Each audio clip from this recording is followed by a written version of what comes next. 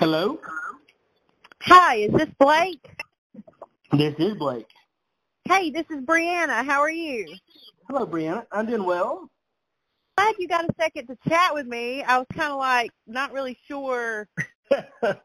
I'm like, okay. 'Cause, Yeah, like when I had that barrel race the other day, so we had, and I don't know how familiar you are or where you're located, so you may not even see half the stuff that goes on my stuff, but so like we had the best, and we called it the best in snow. We had 415 something entries at Hamilton.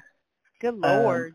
And then that was the week before Christmas, but then, Christmas rolled around, but then literally on that day on that race on Thursday, we were like, hey, why don't we come back next week and do it again? And so the day that I can't imagine what you deal with. I'm pretty spot on answering because it's my nature. But Yeah. Well, I was fixing to say, if you run barrel races, you have to be, barrel racers are a whole nother different breed. Well, it's an entire different language, and Yes. Even within the barrel racing industry itself, there's a whole other language depending on where you live. Yeah. And even in Texas, there's 4 different states in Texas, and so like Texas, it's really a whole bunch of states put into one. Depending on what part of Texas you're in. The culture is different, the people are different, the energy, the dynamics, everything's different. Hold on a second. Where are you at? Because I do not know anything. Let me go ahead and preface this. I don't know crap about barrel racing in Texas or anything as far as tight knit as you guys are over there. Because I'm assuming it probably is a tight knit circuit, like what you guys run and stuff. Well, define tight knit. So there's that, but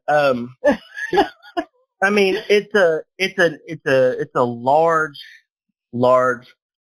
group of folks, large community of people, and it's different. Well, tight knit as in everybody knows everybody. I didn't mean tight knit like small. Yeah, actually, technically, it's so big, and just like I said, the Houston barrel, the folks that live down in Houston, or even Northeast Texas, the Texarkana area, the Piney Woods, and and then the West Texas gals, and then the North Texas and the South.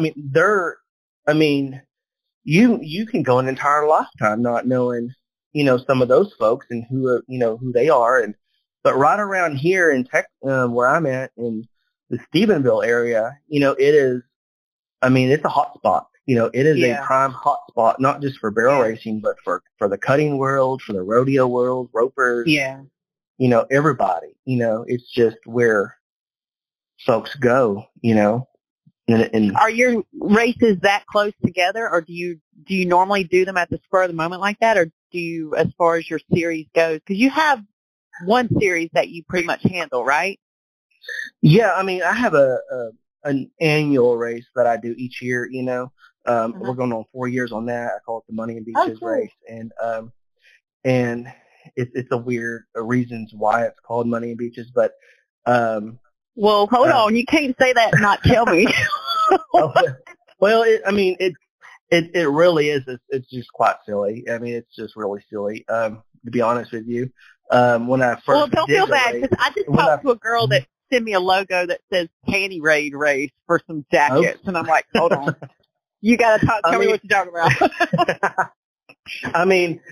We just come up with some weird names for races, like the whole Best in Snow. That was the race that we had at Hamilton on, the Thursday before Christmas. And we're talking a minute ago, Kellyanne McPherson and I, she owns Busy Bee Productions, but she and I were talking about, okay, what are we going to name our April race? And I was like, well, why not just call it the Buckle Bunny? I don't know, because it's, Easter and, da-da-da. But, that'd be fun.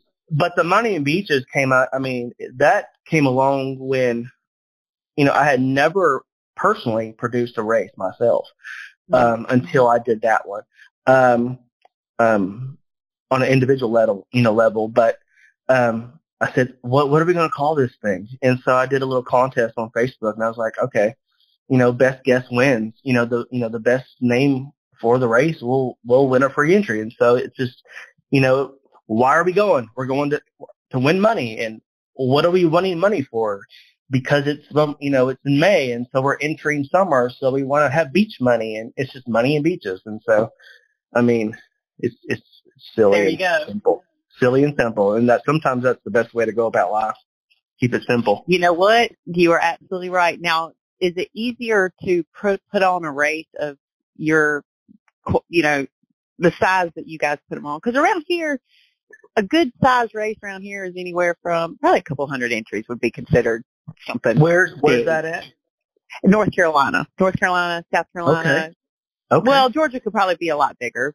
Right. Georgia could probably get up to about 400, but a couple hundred is considered a good size race over here. I mean, I did notice, last year I went to Florida I went several times to Florida, to different spots. And I went to, Floribama, and then, Tampa, and then, I don't know where I went. But I always noticed that there were a lot of folks there, that were from other states, whether it be Georgia or Carolinas or, and, a big race to them, I mean, Florida has, quite a few barrel racers though. We had 300 something each day, and that was big, but a lot of them pulled from other states, And well, I mean, you're right. It's not uncommon at all. It is not uncommon. Just like I said, when we had the Thursday night race 2 weeks ago at Hamilton, the Thursday before Christmas, we had 415-ish barrel racers, and they're all, within 2 hour distance, from there. And so, and that's on a week right before Christmas. Yeah. That's a lot different. Like 400 people in that density of that area versus 400 people pulling from 4 or 5 different states. I mean, that's what I mean. Like, it is pretty tight knit as far as each race and where it's at over there. Like, you guys.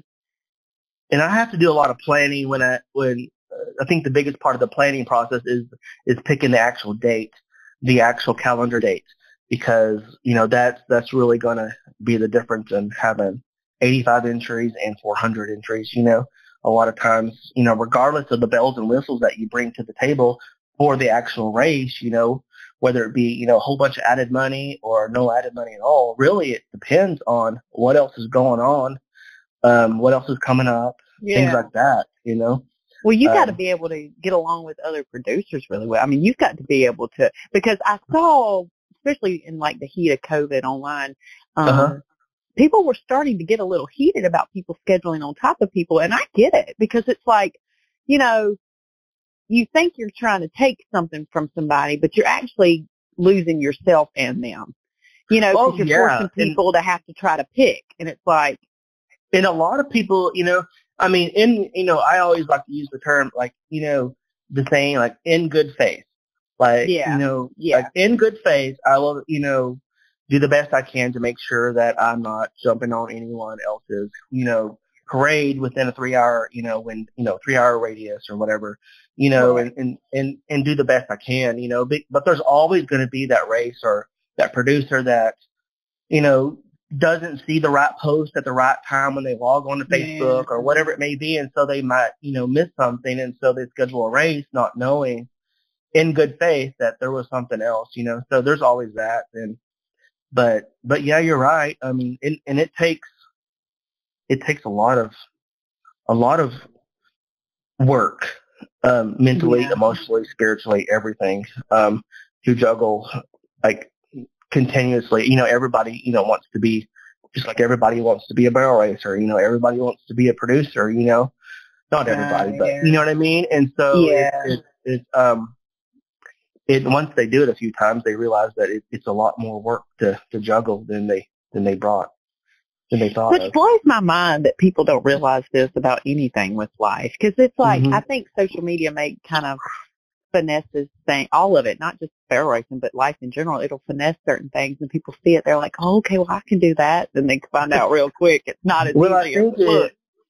I think it really takes the type of person that, and I'm not really I think you really got to know who your people are, who help you put on the races and know whose role is what, and make sure that everybody is in the correct place, whether it be in the office, whether it be behind the mic, or maybe it's in the alley, running the back gates, I am not the right person to be the gate person at a barrel race. I am not that person. I'm just not. Why? And, what is it can get a little feisty back there, and I'm kind of like that. I got that counselor brain where if I have to be ugly, I can be, but it really takes a toll on me emotionally to be ugly to somebody. And I don't like to be that person, so I'm not really good in the office either, I'm really, really good behind the mic, though. I mean, I don't mean like professionally. I'm not a professional announcer or nothing, but I mean, I'm, behind the mic is where I believe, belong as far as that goes. And so there's that, and making sure that everyone's in their appropriate place, because I mean, dealing with barrel racers, it brings out the best in people and it brings out the absolute worst in people, and it's just like everybody else, whether it be the car in front of you at the red light, or maybe it's the girl in front of you at the grocery store. I mean, or the one behind you in the grocery store needing to get home, and it brings out the worst in you. And it's like, if we could just wear a shirt that just says, I'm going through a rough day, or my wife just left me, or, my kids hate me, or whatever it may be. And then the world just knows, what they're dealing with before they deal with that person. I think that it would be a whole lot better place. And so sometimes, we lose sight of that at a barrel race, You're absolutely right. Well, that's anything. That's just like with talking to you, because I was like, is this person ignoring me, or should I did I just get ghosted? I mean, it's always a weird area. I mean, I was talking to someone the other day about, we were just Kellyanne and I were talking about sponsorships. It wasn't anything specific, but, she was like, well, you call so-and-so. And I was like, oh man, I don't know. They never picked up, but I was like, oh, well, I'll just call them because I'm used to rejection. It's fine. I'm that is the root of it, though. You're like, you know what? I'm not getting rejected today. I don't want to deal with that. no rejection policy on this day. And it's hard. I mean, and that's one of the biggest struggles with actually putting on, an annual race when, you kind of feel the pressure of society when, like, okay, I can't just have this annual race this year, just be just a regular, podunk, barrel race, I've got to have things attached to it. Or I've got to have, this much added money, or I've got to, bring something to the table that's different, and it's that pressure that society doesn't actually put on you, but in your own mind, it does. Yeah. Does that make sense? And so, we feel that people put pressure on us when they really don't at all. It's just all in our heads. And so, it's a whole thing, with that. No, I mean, you're touching on something pretty deep, because you are absolutely right. I mean, like, if you kind of iron out certain things that you go through on a daily basis, just like with life, like you're talking about, Well, and we do it to ourselves. We really do. Like some of the things that which I think can be a good thing. It can be a good thing because it's to have somebody that actually cares enough. Yeah, like I have, like with sponsors, that's where I was going with that was, the sponsorships are, you'll call somebody and most of the time, and it's no one specific, the larger the entity, the fewer callbacks you might get, big corporations never call the little guy back, rarely do they. A few times they have. But for the most part, that's always a rejection, it feels like, and then just asking people and then expecting a response back, It's always scary. Sometimes not getting that response. Yeah, sometimes not getting that response back. I'm kind of, a lot like you, and like, I would rather them just say, hey, bro, not going to happen this year. Yeah. I am tapped out. Instead of just ignoring, somebody is But that's what we get a lot of times with the sponsorships, and with the rejection part, but I'm so lucky, like, I really, really do a hard job each year cherry picking.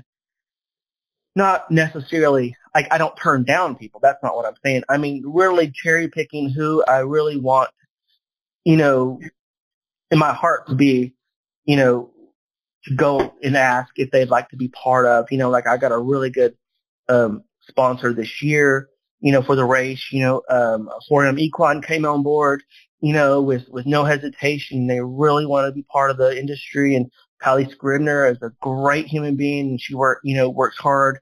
Great. And she's part of the 4M Equine. You want it to be, you want it to be kind of, you want it to be a good relationship. That's how I've always looked at it. And yeah. And, another, like Ryan Padone, our barrel races, our barrel horses, she's a phenomenal human being, not just a trainer and, horse owner and breeder, but she's just a phenomenal human being, on the human level. And she just wants to make the industry better. And so, folks like her and, Laura Schumann, the owner of, Happy Animals, and, she's just wanting to make the industry better.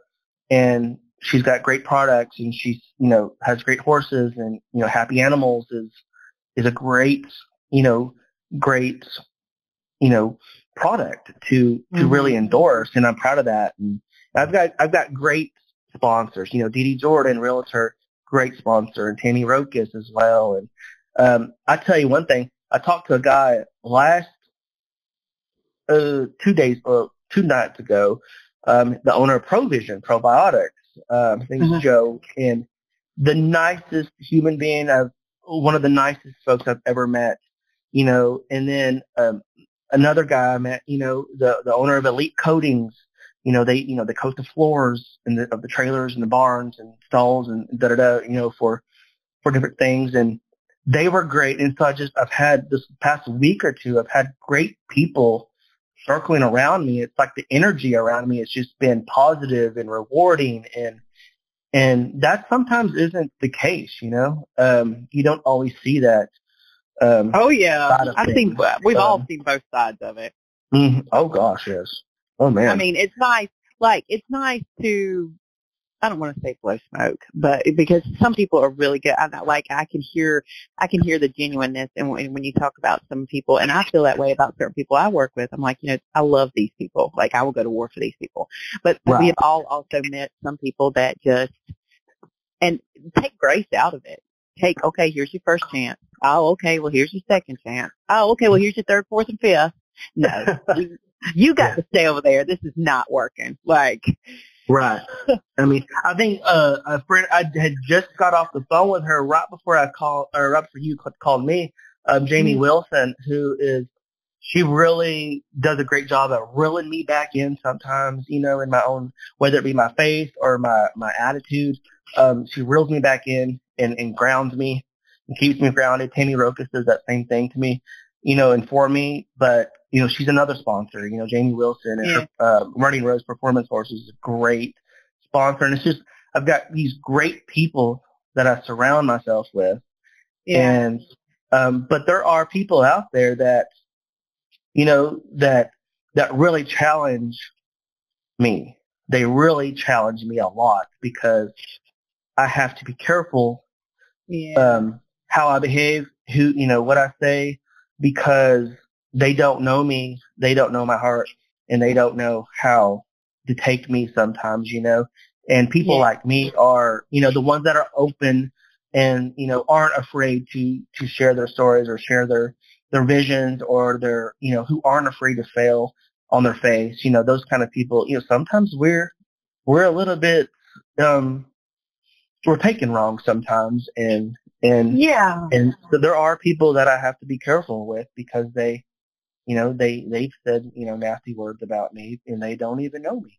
But I think that's with everything in their life. That's with everything in this world. So, well, have you always ran barrels? Like, do you actually run barrels too, or do you just put on the event? Oh yeah, I mean, I've done this my whole life. Oh, cool. Oh yeah. When I was a kid, we did it all. You know, I've been, I mean, what else can I say? I've done it my whole life.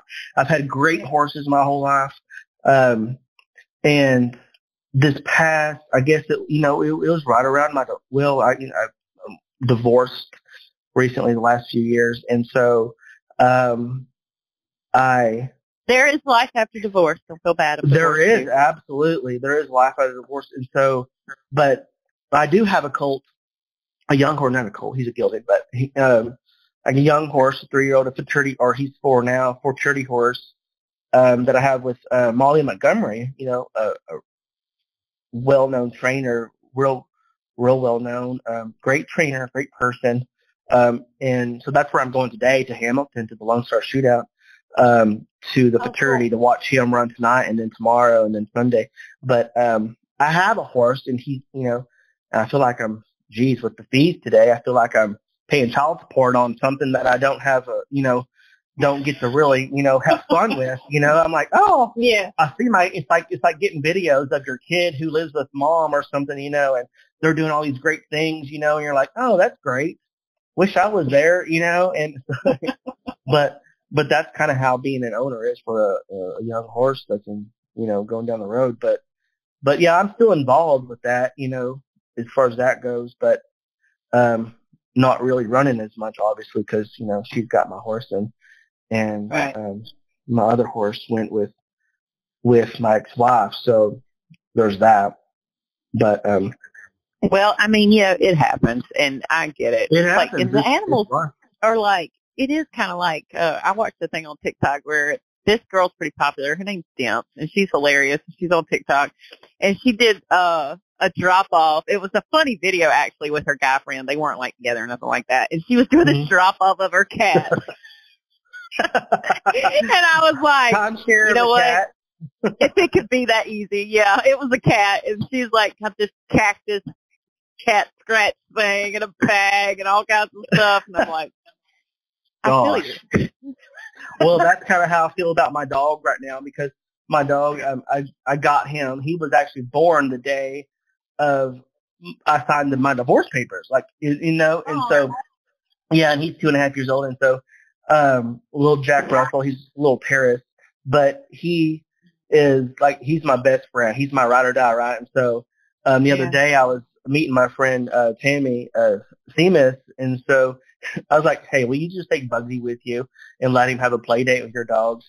And so she did, and so he's gone, and I'm like, oh, man, this has been the greatest vacation the last day. I don't have to get up, and I don't have to, cater to him every minute of the day, and he's her problem for the next day. And so, but I'm picking him up at the bear races later on. But do you miss him, though?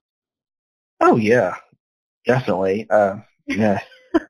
I mean, he's my person, but I have a little mini Aussie, and I'm the only thing that he knows, and it's really all my fault because he's an asshole and he's crazy, and of course he's already a mini Aussie. But because when they're around you like that, 24/7,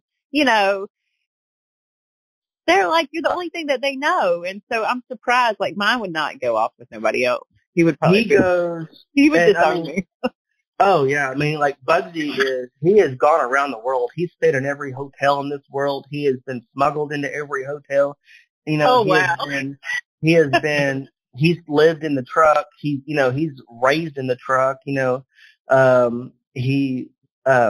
and Tammy's wiener dogs have been, they were raised together. And then my other friend, Missy Popper, she's got a big dog, German Shepherd, who they were the same age. And so he stayed time with her, and then, I'd go out of town to, announce a bear race or something, and then my friend Dee Dee, she would, babysit Bugsy. And so he's got he's got a circle of friends, that are, his people and his, but he's used to being thrown around everywhere.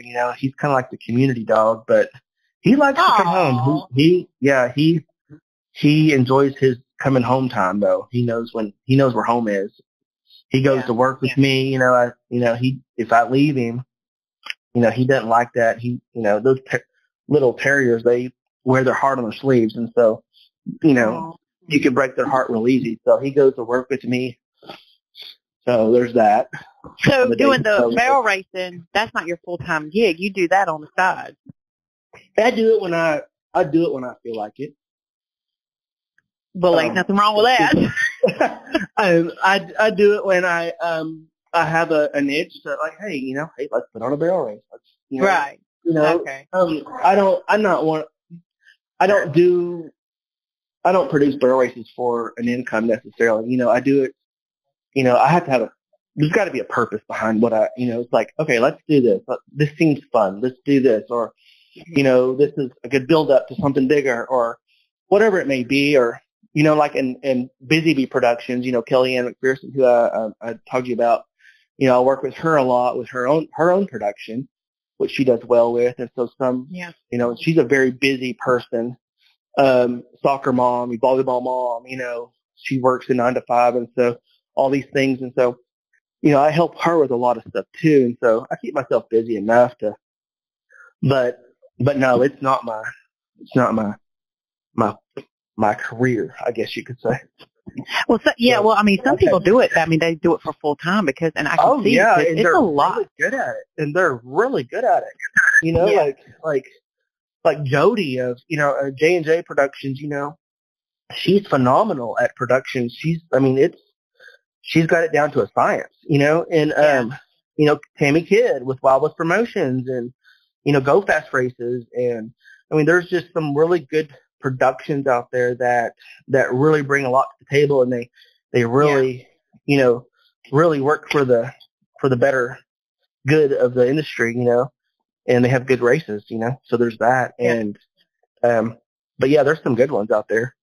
Because there have been some bad, I don't want to say I've had a bad experience, but because I don't actually deal with, I do a lot of embroidery. We do a lot of awards and stuff. We don't do a lot of awards for barrel people to mainly go for the check. It's not really. Sure. It's not like a pleasure show or a fun show where people get do an award. Barrel racing, they want the check, and that's cool. So they want the money and they want the money.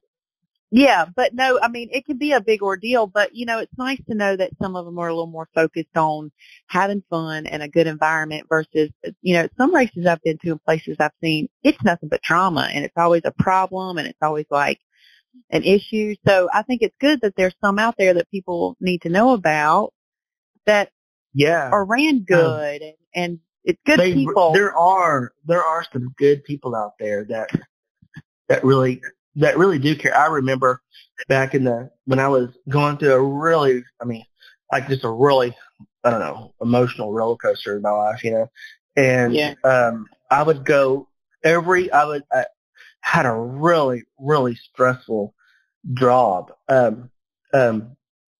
was head of all of bioterrorism for all of North Texas in the Dallas region. I ran all the labs. And so anyway, I would come home and on the weeknights, Tammy Kidd the Wild West Promotions used to have these barrel races in Azle, in an outdoor arena, Azle, Texas. And so I would go there, and it would be the absolute greatest atmosphere, wonderful race. It's just like everything from that day that was meant to break me down, like I got back in my soul that night at her races. It was just a great, it was just a great time. And so there are those producers that really, really, do their job at, making people happy, Yeah.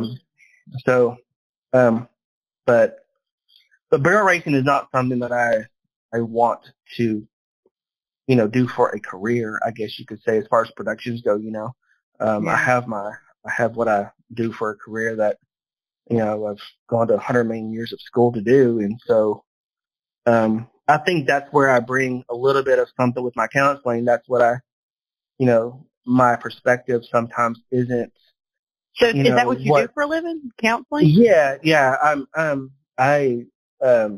That's awesome. Counsel, young kids, in their struggles and trauma therapies and different things like that. And so, I went to school for that, after I'd already changed careers, because, you know, I had a whole graduate degree in molecular biology, and so that's where my whole forensics line came from. And so I was a forensic scientist my first part of my life, and then now I'm, you know, on the human element more now. And so I think that human, you know, that component that I bring is sometimes does not align with a lot of the things that people go through with, like, in the barrel racing. And, you know, I bring more emotion to it. I bring more a different point of view that most people, you know, some people might look at as, you know, kind of raise their eyebrow a little bit at me sometimes, but it's that. Well, hold on. Why? You mean like because you probably deal with kids, or you've probably seen or heard of you probably deal with people who have dealt with things. Like I have.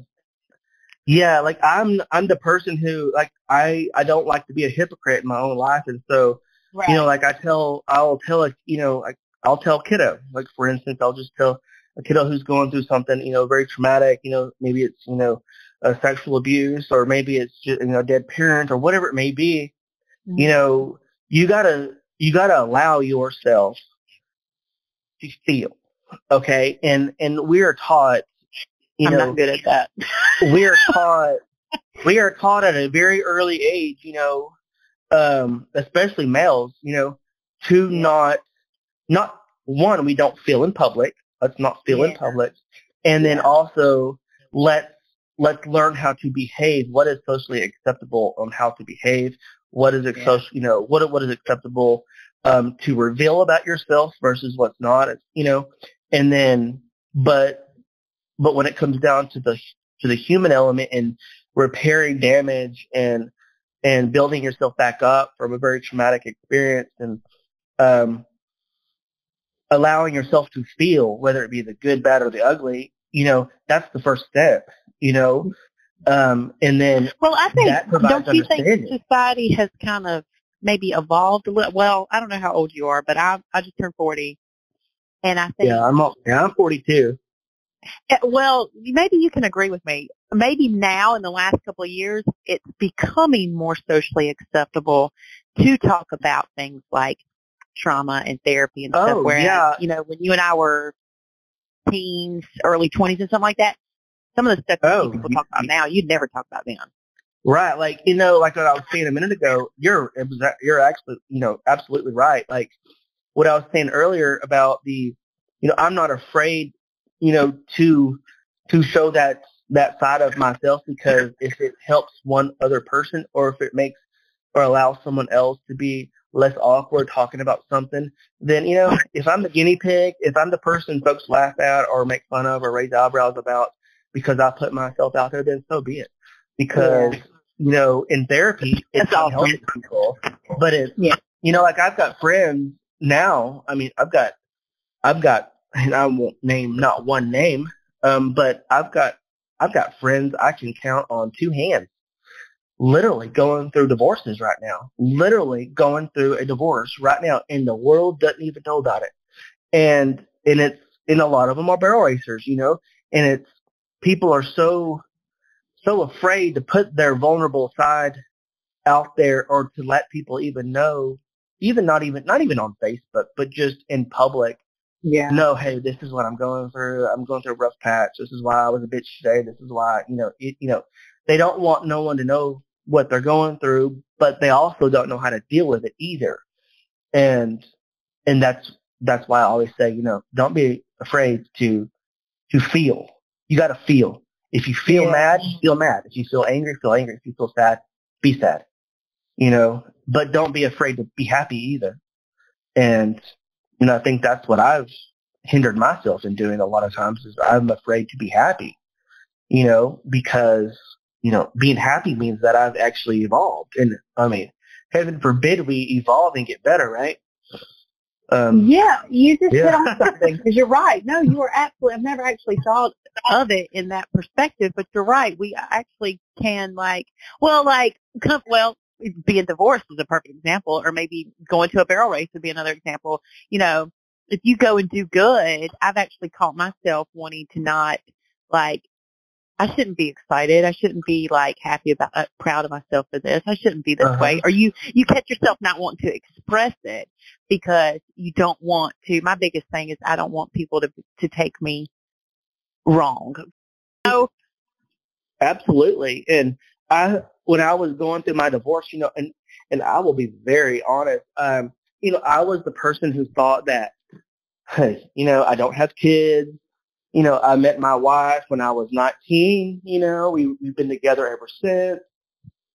And so it's like, well, I win. I got all the answers to marriage. I've got all the answers and nothing's ever going to be changed about that, and so I'm like, hey, don't y'all wish, y'all were me, I'm the guy that hasn't got divorced, I'm that guy. And then, so when it finally hit me that I was going through the thing that I said to the world that I would never go through, then I felt like a failure. And then I would go to the barrel races, but I would find myself recluse from the world. I would sit in my truck waiting for myself, waiting for me to go run. I wouldn't go socialize. I wouldn't do anything. And then I was the person that was afraid to tell anybody that, hey, man, I'm going through divorce. I'm not myself right now, But that's why now I'm just like, what I was doing back then? I was afraid to feel anything. I was afraid to talk about life. And life is messy. If you're any good at life, life is messy. Because if it's never messy, then you're not really living a whole lot. That's the damn truth. I mean, like my friend Tammy said, she said, well, to win, you can't be afraid to lose. And so that. Absolutely. And I mean, I lose at life at least twice a week in my own head, at least, in my own head. Yeah. And so, but I'm not afraid to do it. And so, I used to. Well, that'll keep you from doing anything. Because, I mean, horses is a perfect example. There's no way you can learn unless you actually try. And in order to try, you have to fail in order to learn. Like, I have never been scared to fail. My biggest thing is probably when I've gotten older. When I was younger, I didn't care. But when I gotten older, people can be harsh. And I'm less to expose it publicly. I'll look like an idiot by myself behind closed doors. Join the club. There's a whole club of us. Yeah. But because people me and somebody else was talking about this the other day. I think social media is a grand thing. It's an awesome thing. I'm getting to talk to people that, like yourself, that live in Texas, I probably would have never spoken to before without social media. But it also has a con to it. It has a downside to it. People can say and do whatever they want, whether it's true or not. They can be hurtful. They can be mean, and they can. Right. I mean, people kill themselves over comments. You bet they do, and is the one thing right there that has, I've never been afraid to fail. I'm the reverse. I am afraid of what it feels like to be happy and successful, and I get these little these little spurts of success and happiness and da-da-da. And then I'm like, okay, who's going to bring me back down to where I should be, where I deserve to be, who's going to put me in my place now on Facebook, or who's going to say this mean thing to me that's going to put me, put my soul or my insecurities back in place, who's going to be that person today. And I've gone through that several times in the last few years, with some mean people who have said some mean things that, and I've got that mindset where it's like, guys, Facebook is real. Y'all keep talking about it being fake, but I'm telling you, words really, really do change people's lives. The written word changes lives. If it didn't, we wouldn't read books. And so the written word does change people's mindset. It changes their attitude. It changes everything about them. Just one person, all they have to do is say something so mean and hurtful, and then guess what? They have all these different followers that come in and chime in and bash that person as well, and really, tag team the situation and make it worse. And it's like, oh my God. And if they only knew that it was real, what they were doing to a human being behind that keyboard that existed there, Oh, an trust me, I actual know. beating heart. I've been thrown through Yeah. the mud on the internet twice. Oh man. And Oh, sheesh. it's like, well, I think it's like, one of the things is a lot of the time, probably 50% of those people, they would never say it to somebody's face. And then you have the other 50% where it's like, like what you just said, it is very real, and you can really let it get to you if you're not thick-skinned. But even the thickest of the skinned people, toughest people, like you can still sit there and it hurts, Mm-hmm. And it's because people can just get on there and type whatever they want, regardless, and they just have no consequence. And they have enough people that chime in as well, and so. Because of that, though, I mean, it's made me a lot tougher. It's made me more resilient. And I've always been pretty resilient anyway. I deal with a lot of different types of kiddos that go through the worst types of things in the world, and I'm able to help them. And I think that the empathy component to me, and I have compassion and the empathy. It really makes you, though, be someone who you might not have used to be, but you are now. Like you're more sympathetic to people, and you watch how you say things and when you say them, and you become a victim of words hurt, and they do every day. But I've always thought to myself, I wonder if I would like. Well, let me be careful with what I say. If the people that do it to other people, you know what I mean? Like get online and bully others and talk crap and all that kind of stuff. I wonder how they would feel if they had just a taste of their own medicine. Oh, man.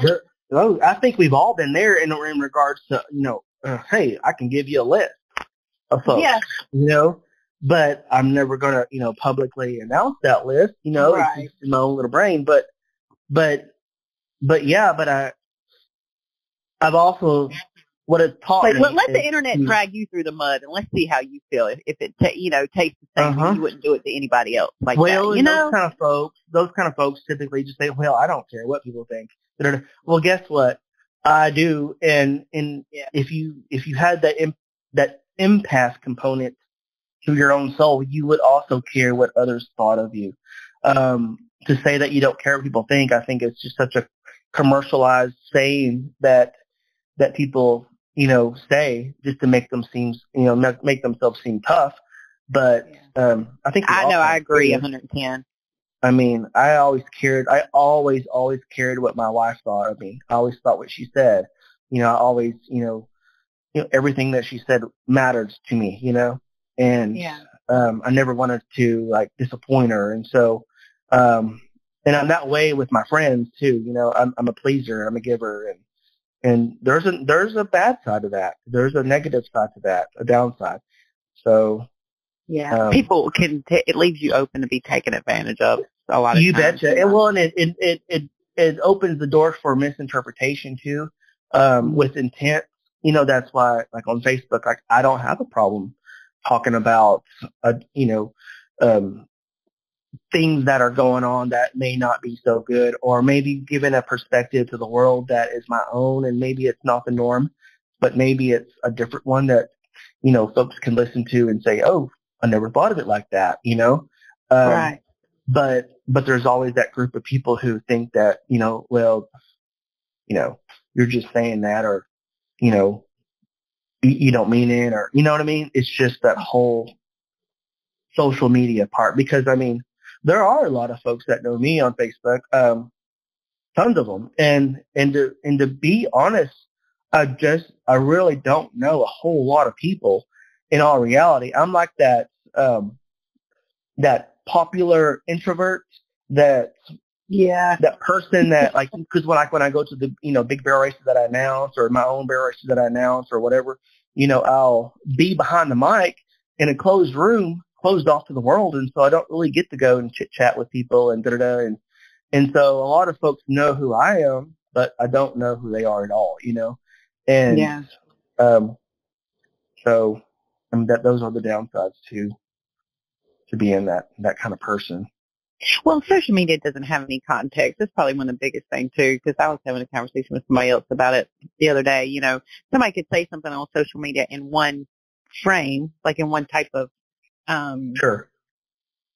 emotion, and for some reason it can be taken in a completely different context than it's actually intended to, you know, because I've actually had people before, they're like, I thought you meant this way. And I'm sitting here like laughing and smiling, not nowhere near the way that they thought it was. So, well, you bring up a really good point. You bring up a very, very good point. I mean, that's just like text messaging. It's a whole thing with, I mean, you can say the words, but it's that tone, volume, cadence that really, truly matter with words.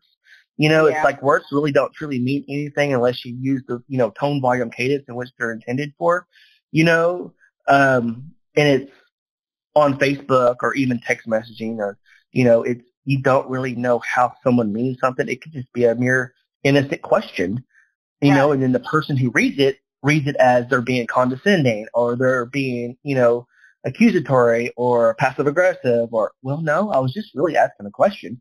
And had you heard my words, you would have taken it different. And that's a negative thing with society, you know, and text messaging. And it's hard. It's really changed the way I think we all communicate. Like just like talking on the phone now, like talking on the phone is considered an old school ordeal now. Oh, whereas, you know, where when I was younger and working, like, you know, I used to bartend at a lot of places and stuff, like just working in general with face-to-face in the public and stuff, you know, you didn't have like as much drama back then as you do now. No. I tell you one thing, there is, if people would pick up a phone and have a 2-minute conversation on the phone versus a 3-hour conversation through text messaging or Facebook chat or whatever, the world would have all its problems solved. You know, not really, but you know what I mean. It would help a lot. Save a lot. Oh my Lord! If people would pick up the phone, I'm a phone talker. I like to talk on the phone. I don't like to type. I mean, I dated it's a little funny thing. After I was divorced, I was probably divorced a whole year before I even accepted the idea of anyone saying, "That's impressive." Hey, it was an entire year. That's good for you. On a side note, good for you. That's really tough because a lot of people go straight to a rebound. Oh God, no, that's one thing. And I was the one that filed for divorce. And so I went an entire year, but I never talked to nobody. I never messaged any girl. I never went out on a date. I never did anything for a whole year. And after that year, I met those, and nothing serious, don't misunderstand.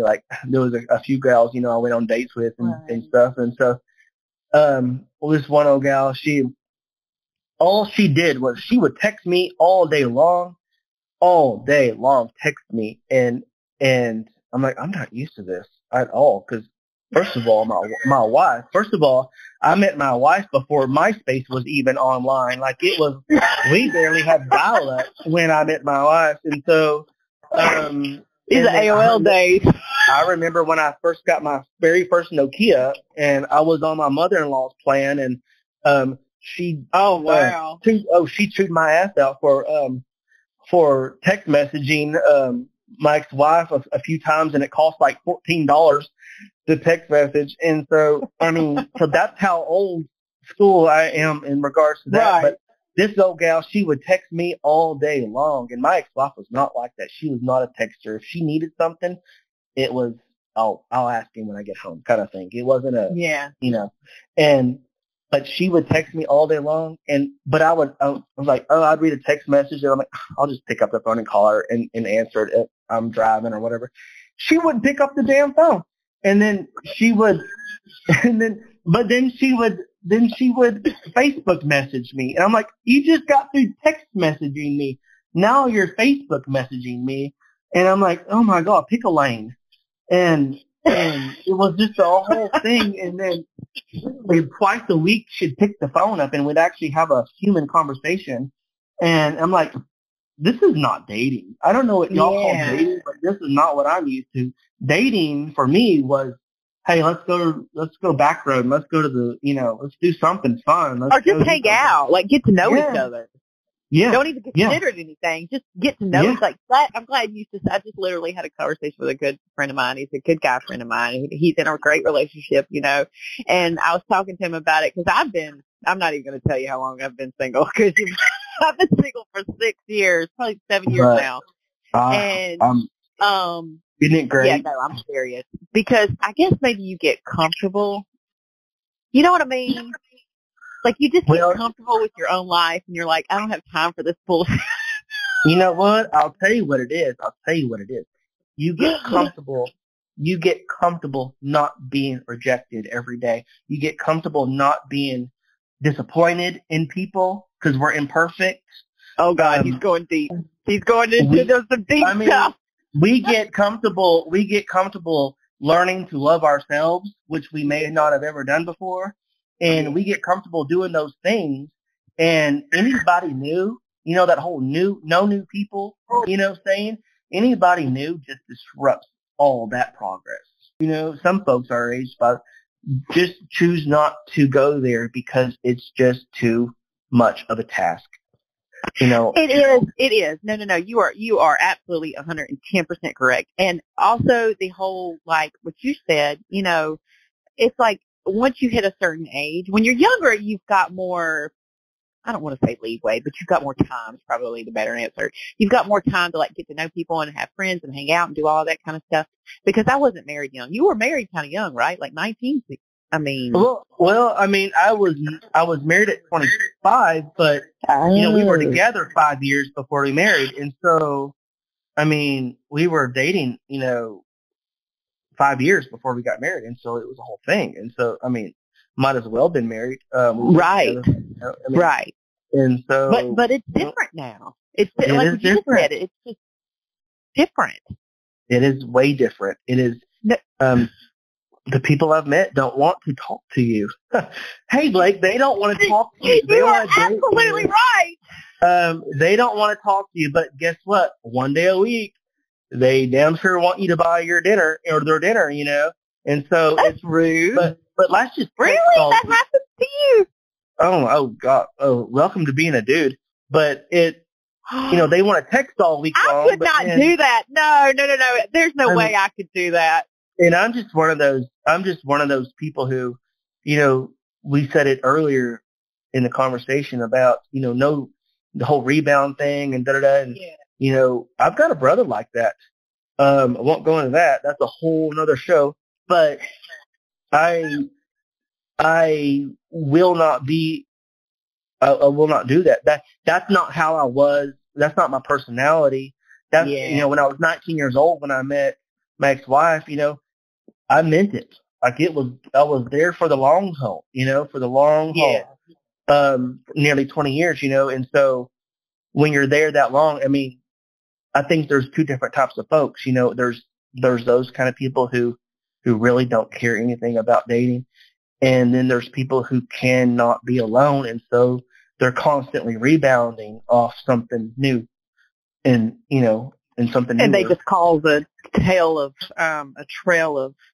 problems with everybody because like what you just said, you have very, very few rebound cases that are actually successful and everything's good. It's very few, but like nobody actually takes the time to want to look at themselves. Because my biggest thing with relationships and probably all relationships, business, friends, romantic, it's like nobody wants to look at what they did wrong. It's always the other person's fault. It's always like, well, they did this and they did that and I'm perfect.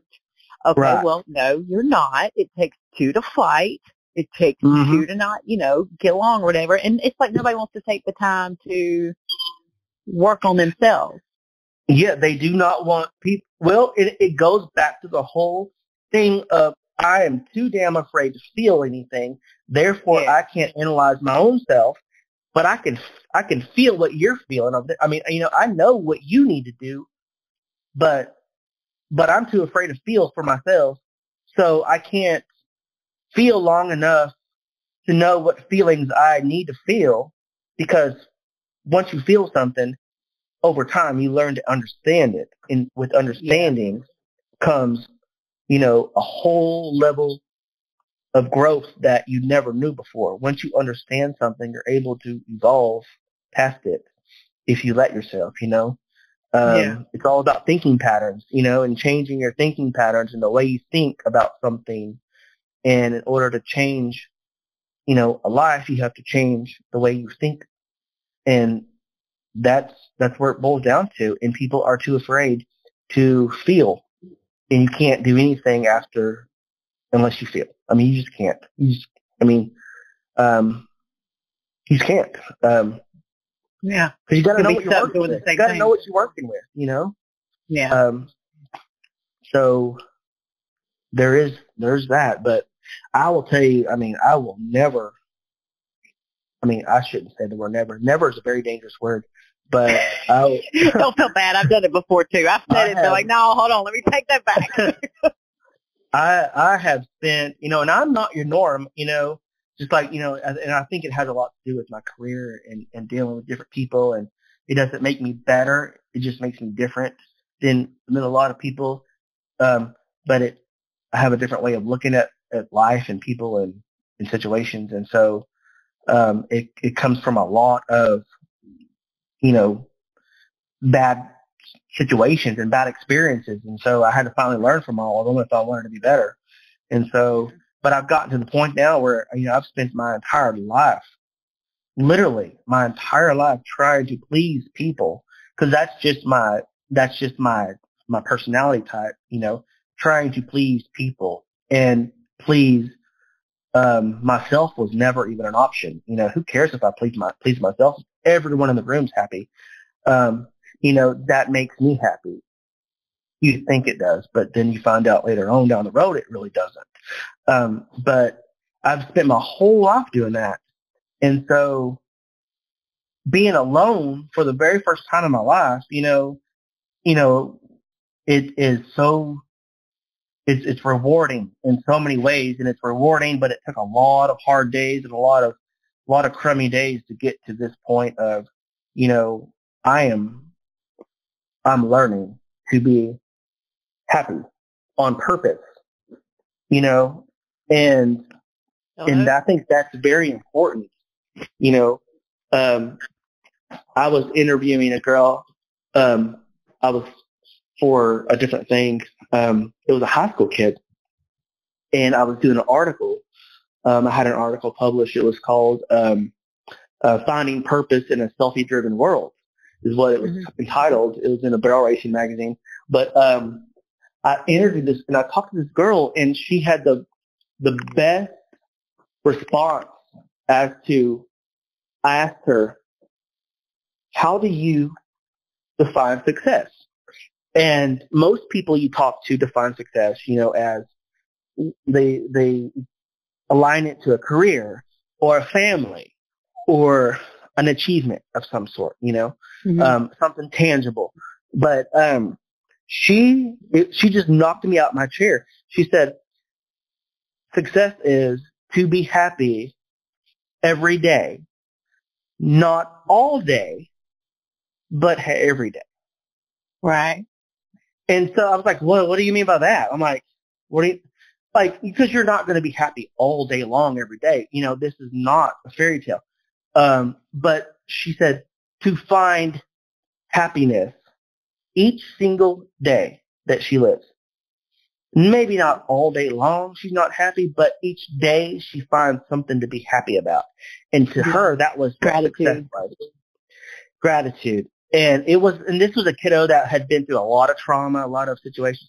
And so to find happiness, in a world that's gone wrong, that was her definition of success. And I think it was that moment that I realized, like, maybe we've all got it all wrong, folks. Like, our jobs and what we do, putting on barrel races and making people happy, we define success as doing these things, like these fraternity trainers and these, rodeo folks who, they put all this stuff on Facebook and they praise themselves and they pat their own back. And it's just like constant, like, oh my God, how many times are you going to pat yourself on the back for winning another race or doing this or that? I mean, and it's that mentality, and they put the tangibles and their own talent to defining success. And I think success is so much more than that. And I think that's why there's so many unhappy people in the world, because they don't think the way that kid thought. Yeah. Yeah, you're absolutely right. Mm-hmm. Because you get a lot looking at it. Yeah, I mean, well, you've got society. People get real caught up in. It's easy to get caught up in, the basic things like you said, family, money, career, and all that kind of stuff. And those are great things to be happy about. Those are great successes, But they are, but some more basic, simple things like just being grateful for the things that you do. Because I had an old boss, and she's still a very, very good friend of mine now. I actually saw her on New Year's. And I'll never forget it. She said everybody should do somebody else's job at least once, or live their life, or put their shoes on for at least once. And then I think other people would be, because there's always going to be somebody out there who's worse than you or better than you, no matter where you go. Okay. So, if you get a taste of somebody else's happiness that is less than what you are bitching and complaining about or whatever, maybe it'll humble you, maybe you'll be a little more grateful for what you've got. Because, society puts a lot of pressure on people to be this level, do this thing, have this, have that, or whatever, and then that's the form of happiness. Well, no, it's not. It's a choice. The one thing that Facebook, that there should be this saying at the top of Facebook every time you log on, this statement, of like, unless you read this statement, you can't go further, go further. But there should be this thing. What Facebook doesn't understand, what people in general don't, a lot of young people don't understand, a lot of married people, and I'll have to throw out the married people, a lot of married people, I was one of those persons at one time, married people who have never gone through the things that we've gone through necessarily, is there are two things that people don't look at or consider, and that's one is trauma and tragedy is not biased. That is a fact. Absolutely true. It affects everybody. Rich, poor, ugly, fat, skinny, it don't matter. Dumb, stupid.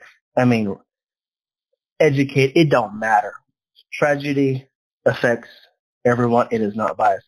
The number two thing is that people need to understand, they need to learn that everyone you see in this walk of life, everyone you meet in this life is not in the same phase of life that you're in right now. And so we're all in different phases. We might be the same age, but we're not walking the same walk. We're not in the same phase.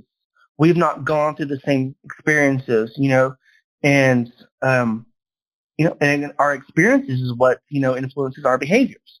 And so that's the thing that a lot of young people don't realize. And a lot of married people who've been married, for 20 years happily and they have the picket fences and stuff. And then they see this divorced person sitting at the bar drinking their sorrows away and and then they judge them for it. And well, guess what, bro? You might be me in a year, or, right.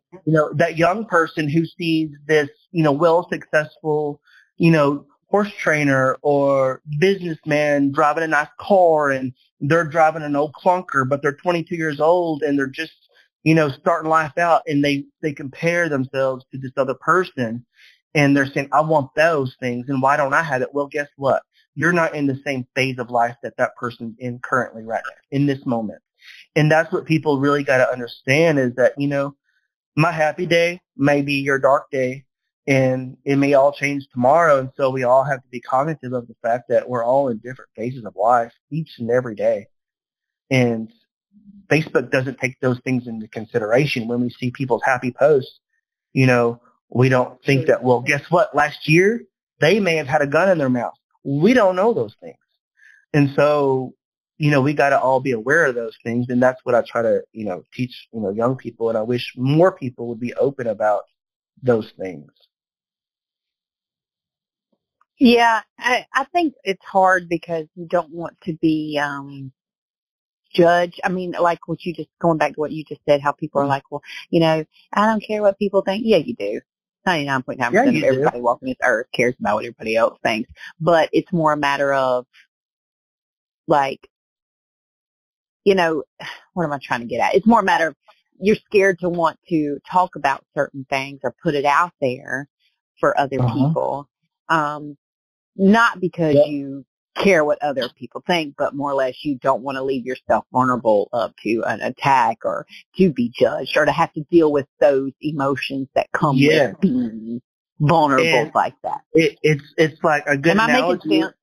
You bet you are. It goes back. It's a good analogy. A good analogy would be the kid, who may not be cognitively,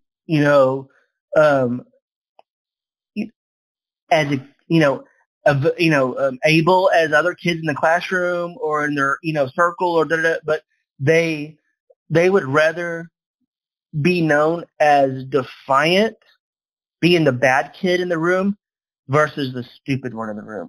I would rather be known as being the bad kid who just didn't want to do it. And I said, no, I'm not doing that. That's stupid. Versus I don't want to do it because I'm too afraid to ask questions or I'm too afraid that people will think I'm stupid because I don't know something that they might know. And so I would rather be known as the bad kid versus the dumb kid.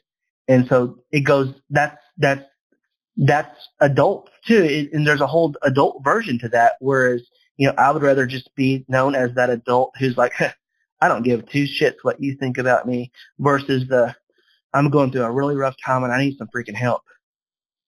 Yeah. And there are a lot of men like that. There are a lot of men like that in this world who are that way. And that's unfortunate. And it is the way it is, though. I've actually dealt with more women that are like that than I have men. You bet. I'm not going to say nothing about, but my ex-wife was, I always thought she was much tougher than me. She was so tough and strong emotionally. She had so much emotional resilience, and she was just, nothing fazed her. Nothing affected her. Nothing caused her to panic or fail at something. She was just so strong and tough, and I'm like, God, I really want to be like that. Here I am, like telling her how I feel every day, and she's like, give it a rest, But I mean, women are really, really good at masking their behaviors and their feelings, and they're a lot better than men at doing those kind of things. I feel, I think women are in general a lot tougher than men are, but but no, I mean, the one that I specifically had them, like, to me, I agree with what you're saying. I would be hurting. I would not be able to deal with myself if I knew that I was the cause of somebody else's heartache or agony, like online, and like, like, you're not going to catch me. You're not going to see me on social media, like, bullying people online and talking crap about people and doing all that kind of stuff like that, because I had it done to me. And that's what I'm getting at. I would be devastated if I knew that I was the reason that somebody wanted to end their life, or that somebody, was having, like, y'all think this is okay to do this to somebody? Yeah. Negative attention gets way more hits than positive attention. But I'm just sitting here to myself, thinking to myself, okay. Yeah. And I'm glad I can handle it. I'm okay. I can handle it, but I don't know how I would feel if I made somebody else feel the way that they made me feel or tried to make me feel. So a lot of your greatest level of professionals, most successful professionals aren't going to say anything negative about anybody online. They know better.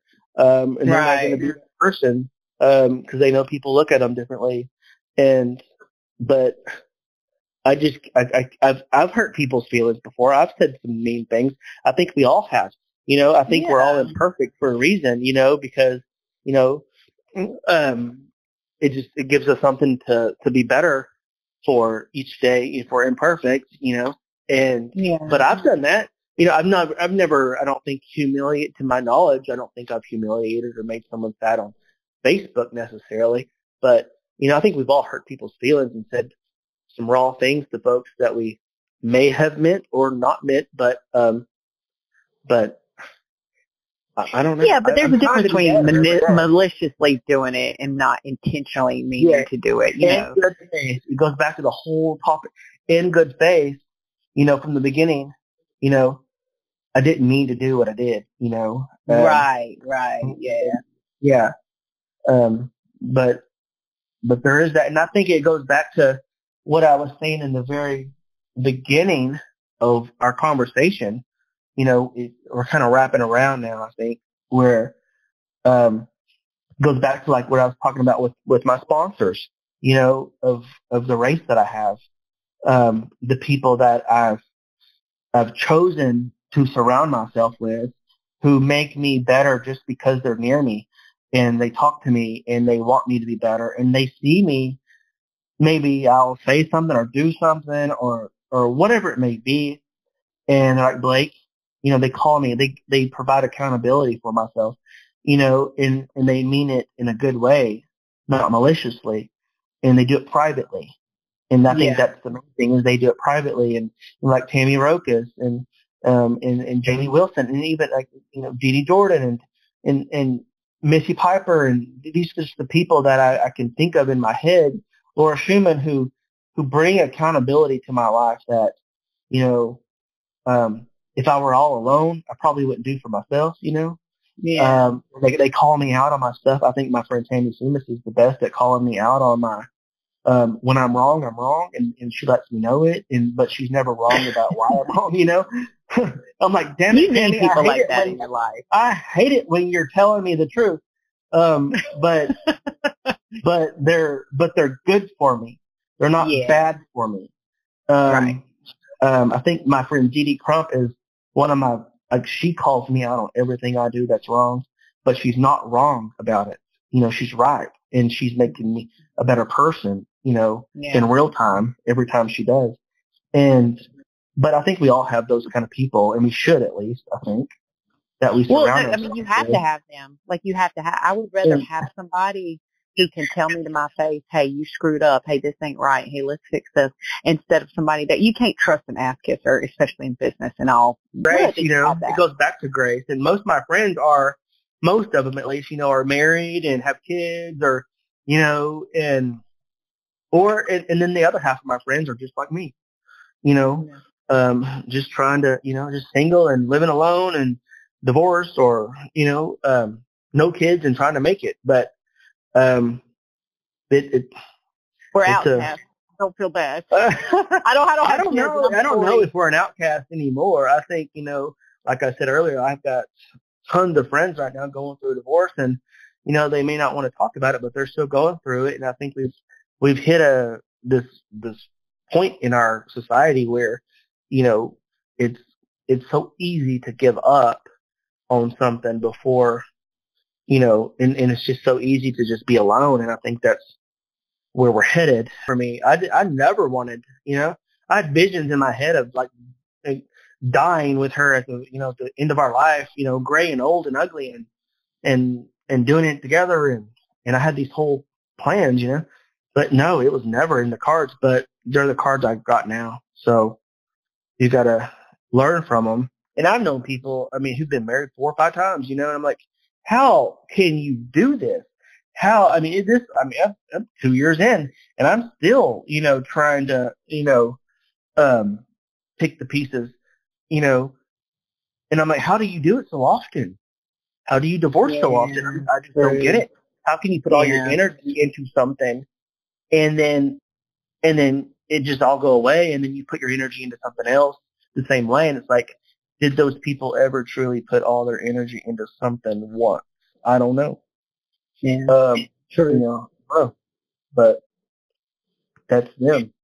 That's why we're all different. That's the beauty of it. But Well, but you're right. I mean, it's really quick. It's easy they've made it easier to want to give up instead of to actually want to try, because yeah, what's that saying? The more expensive the wedding, the quicker the divorce, or what was it's it? like people actually do weddings just to get the attention and to spend the money. It's not like they actually care. Oh gosh, no. You know what I mean? Like there's a yeah. saying. There was like a saying. Somebody said it. The more expensive the wedding, the quicker the divorce, or something like that. Because you hear a lot of these marriages that last like years and years and years and years and years. They didn't. They like eloped, or they just went and spent maybe like a couple 300. I mean, like my grandparents for one. They are the only two people that each other married. They were married their entire lives. Oh, wow. Yeah, and there was no big wedding. There was no big nothing like that. Everybody actually told them they would never work. And they were married their entire lives.